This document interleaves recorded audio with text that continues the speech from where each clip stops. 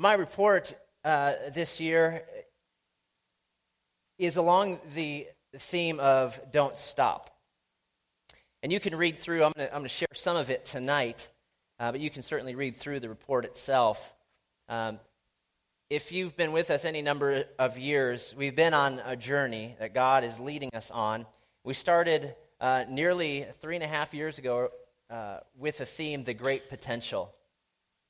And then the following year, we talked about getting ready for what God was going to do.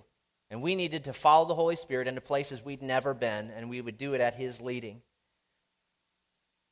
The year after that, we talked about digging ditches, 2 Kings, that an army that was dehydrated and out of water was commanded by the prophet to dig ditches, which is totally contrary to their situation.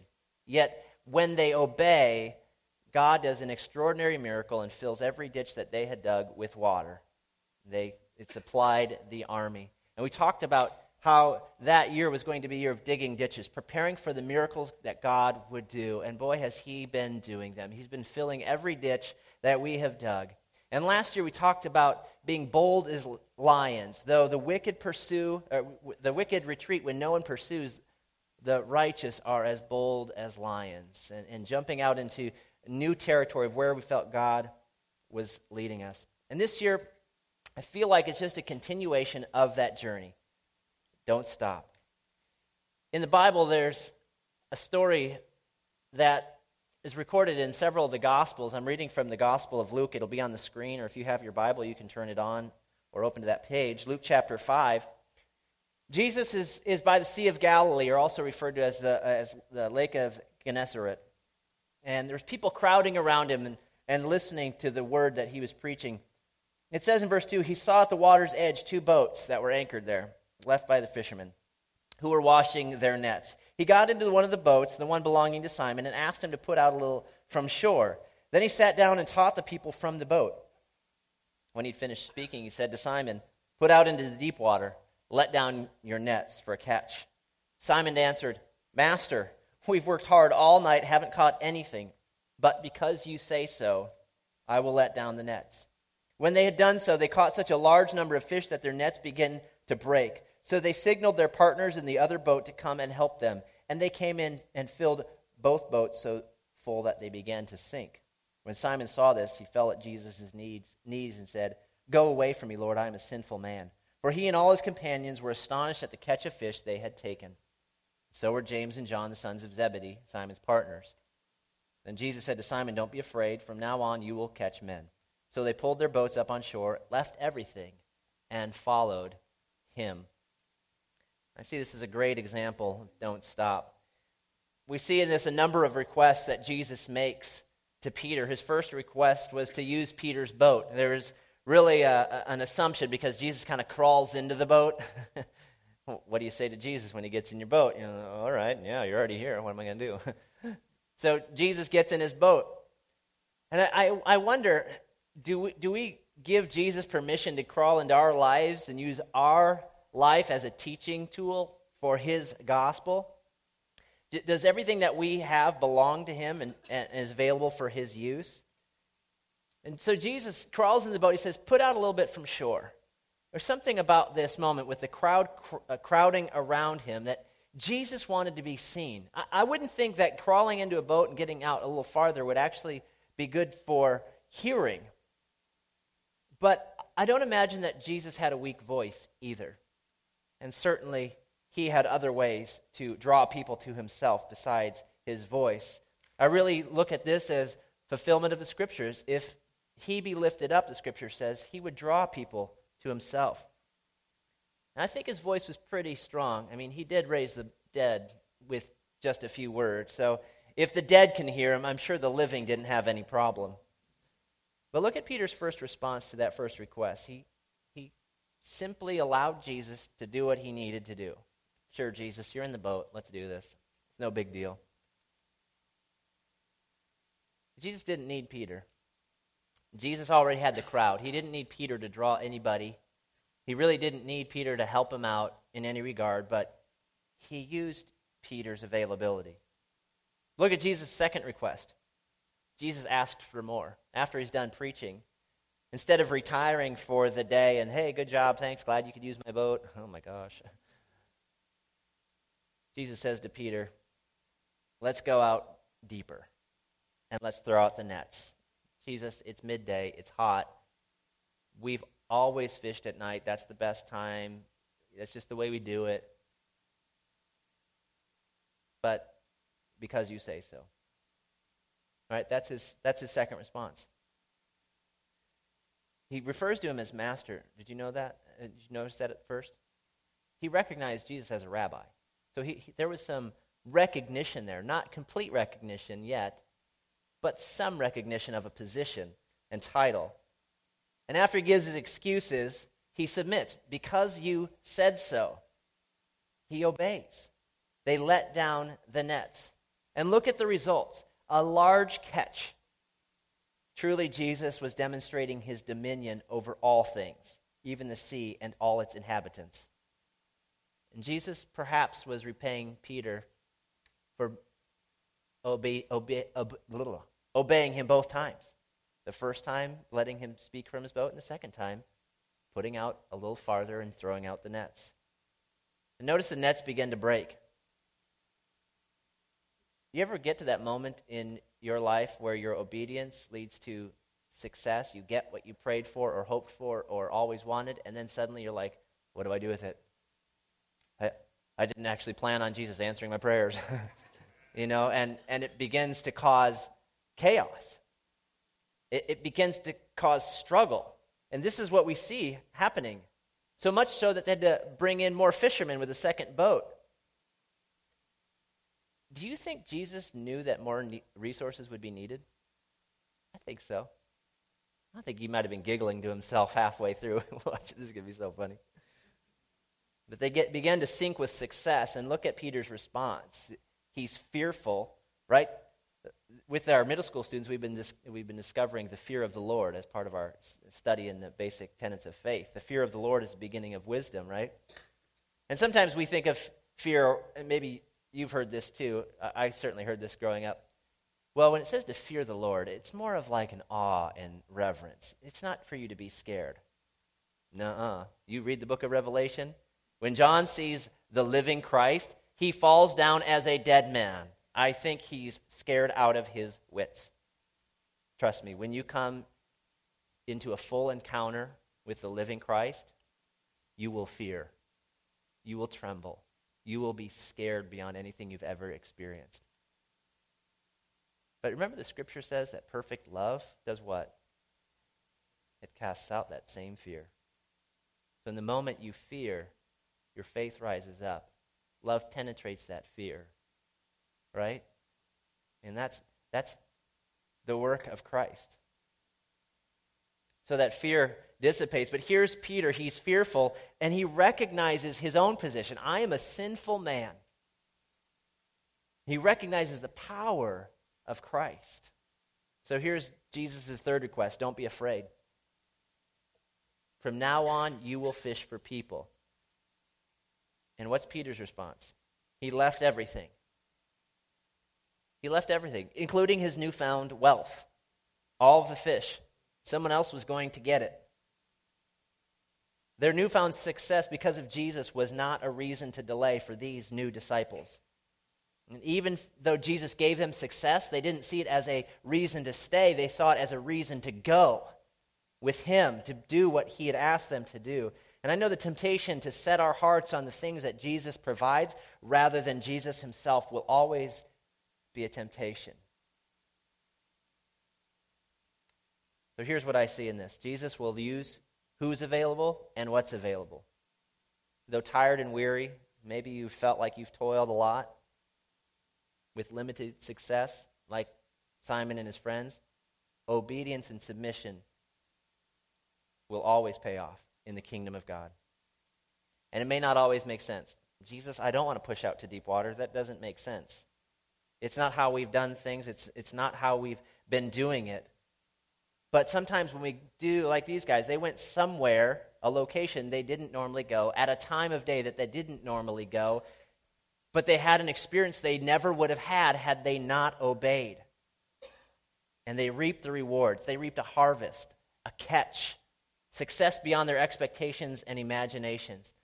God's multiplication will require additional resources and may just look anything but a blessing. You can ask anybody who's been in this organization this last year. God has begun to multiply. And at times we're like, this is a blessing. It's not what it's supposed to feel like. It's been harder work. I can imagine that these guys are freaking out as the boats are sinking, and they're calling every hand they can, bring your boats, come help out. At times that's what it's felt like around here because of what God is doing. The fact is they had to multiply the available resources of boats and men to meet the need of this opportunity. Did you notice that Jesus did not provide a bigger boat or a second boat? Come on, Jesus. If he already knew this was going to happen, how come he wasn't Johnny on the spot with an extra boat? Because he leaves it to us to trust and to work with him.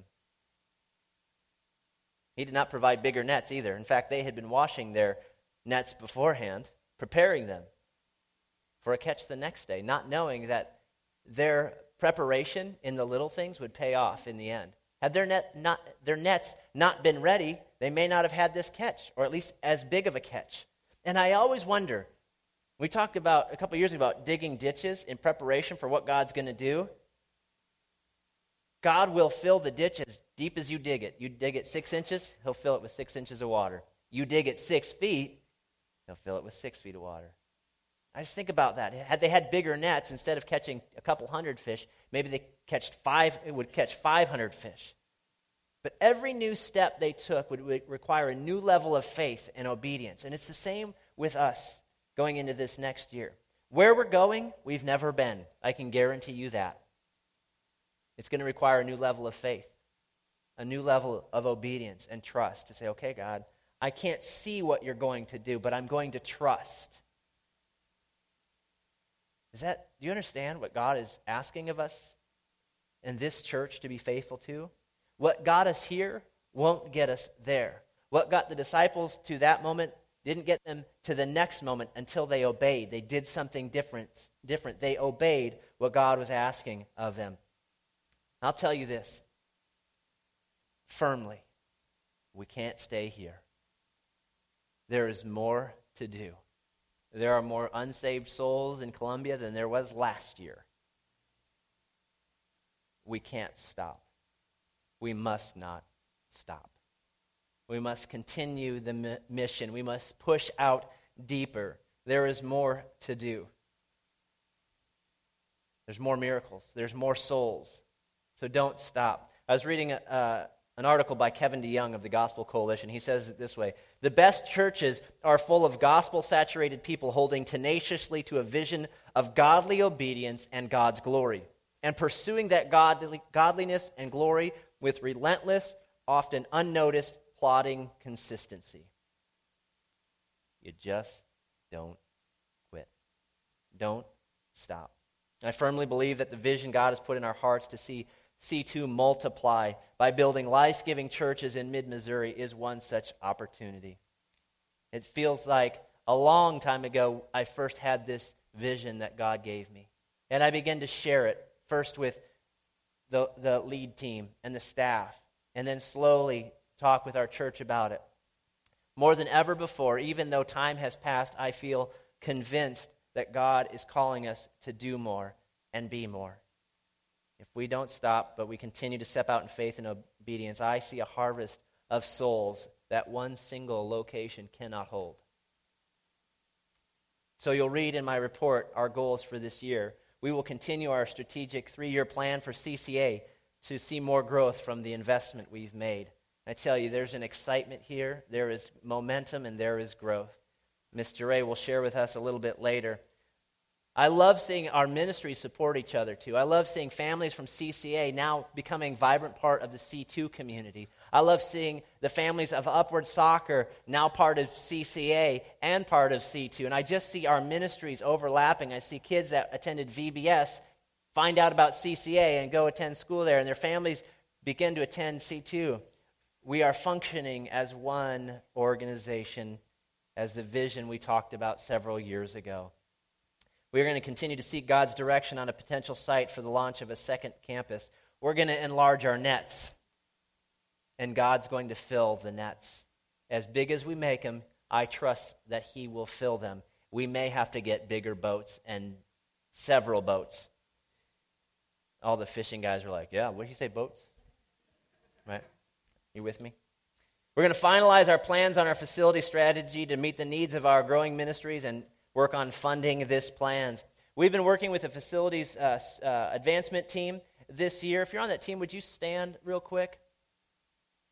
Larry is our chair of that committee. Matt, Tim, Matthias is up in the sound booth. I'm not sure who else. Who else am I missing? Dan Como. Thank you. Would you give them a round of applause? Thank you, gentlemen. We've been working hard with an architect over the month of August. Our staff sat with the architect. He began to measure and dream with us and hearing our hearts of needs for growing ministries. Began to draft some preliminary concepts of expansion of the current campus and what that might look like. And I'll tell you what, it's exciting. If you attend here on a Sunday morning with regularity, you understand how packed the front lobby is and the hallways. I mean, you have to turn to get down the hallways just because of all the people, and we're so thankful for that. I feel so sorry for moms with strollers. You almost need like beepers. Beep, beep, come through. Because there's so many people. We're so thankful for that. CCA continues to grow. Our kids ministry and youth ministry continue to grow. We're out of space. That's our facilities director, and he's going to talk later tonight as well. Our youth have no designated space. Our kids need a better functioning space. We need space for connection, for relationships. Our current facility invites you to come in, sit, and walk out our doors. It does not facilitate relationships the way we see it happening, with connection in community, living in community. Space for the expansion of our school. So we delegated priorities for our kids area, for our youth, additional schooling area, and then relocating athletic fields, possibly a new gymnasium, better ministry flow, so when someone with a new baby doesn't have to walk to the farthest part of our building. What's that? Or with 3 kids, yes. So our moms are like saying amen. We want to make the flow of our church inviting to those who would come in, who would be outsiders, not just for the insiders. I mean, I love y'all, but it's not about you. It's about the fish we're going to catch. We're making more space. We're enlarging our nets. We will also update and utilize technology to further our reach. Perhaps you've noticed different screens and different things going on around the building. That's because we plan on streaming our services. I'm not sure how that's going to work. That's not my job. I just tell people, and they go, yeah, we can make that happen. But I tell you what, we've got a group of guys and gals who, as we talked about this, they started dreaming beyond what I could even imagine. And they're making it happen behind the scenes, and we hope to launch that soon. We're going to update our website. We're going to use streaming and other online video forms for our weekend services. So I know there's a need for several of our, what I would call shut-ins, people who can't regularly make it because of illness or age. They're going to be able to stream C2 services in the comfort of their home. And we know there are people who are going to attend our church long before they ever step foot. So why not let them experience it online where they're at home anyway? We believe that they'll step into community when they make that step. We're going to create a customized church app for smart devices. Most of you don't even care about that, but it's going to be cool. And we're going to continue to lead people in their next steps, resulting in more memberships. I really think we could hit 200 members by next year. I mean, when we're seeing 600 people attend on a Sunday morning, I believe more and more people are going to continue to catch that vision and step into membership. They're going to get involved in our classes and groups that are led by Pastor Karras. They're going to serve regularly. They're going to continue to give regularly. And can I say to you, church, don't stop. God is doing something special. Don't stop. Don't stop.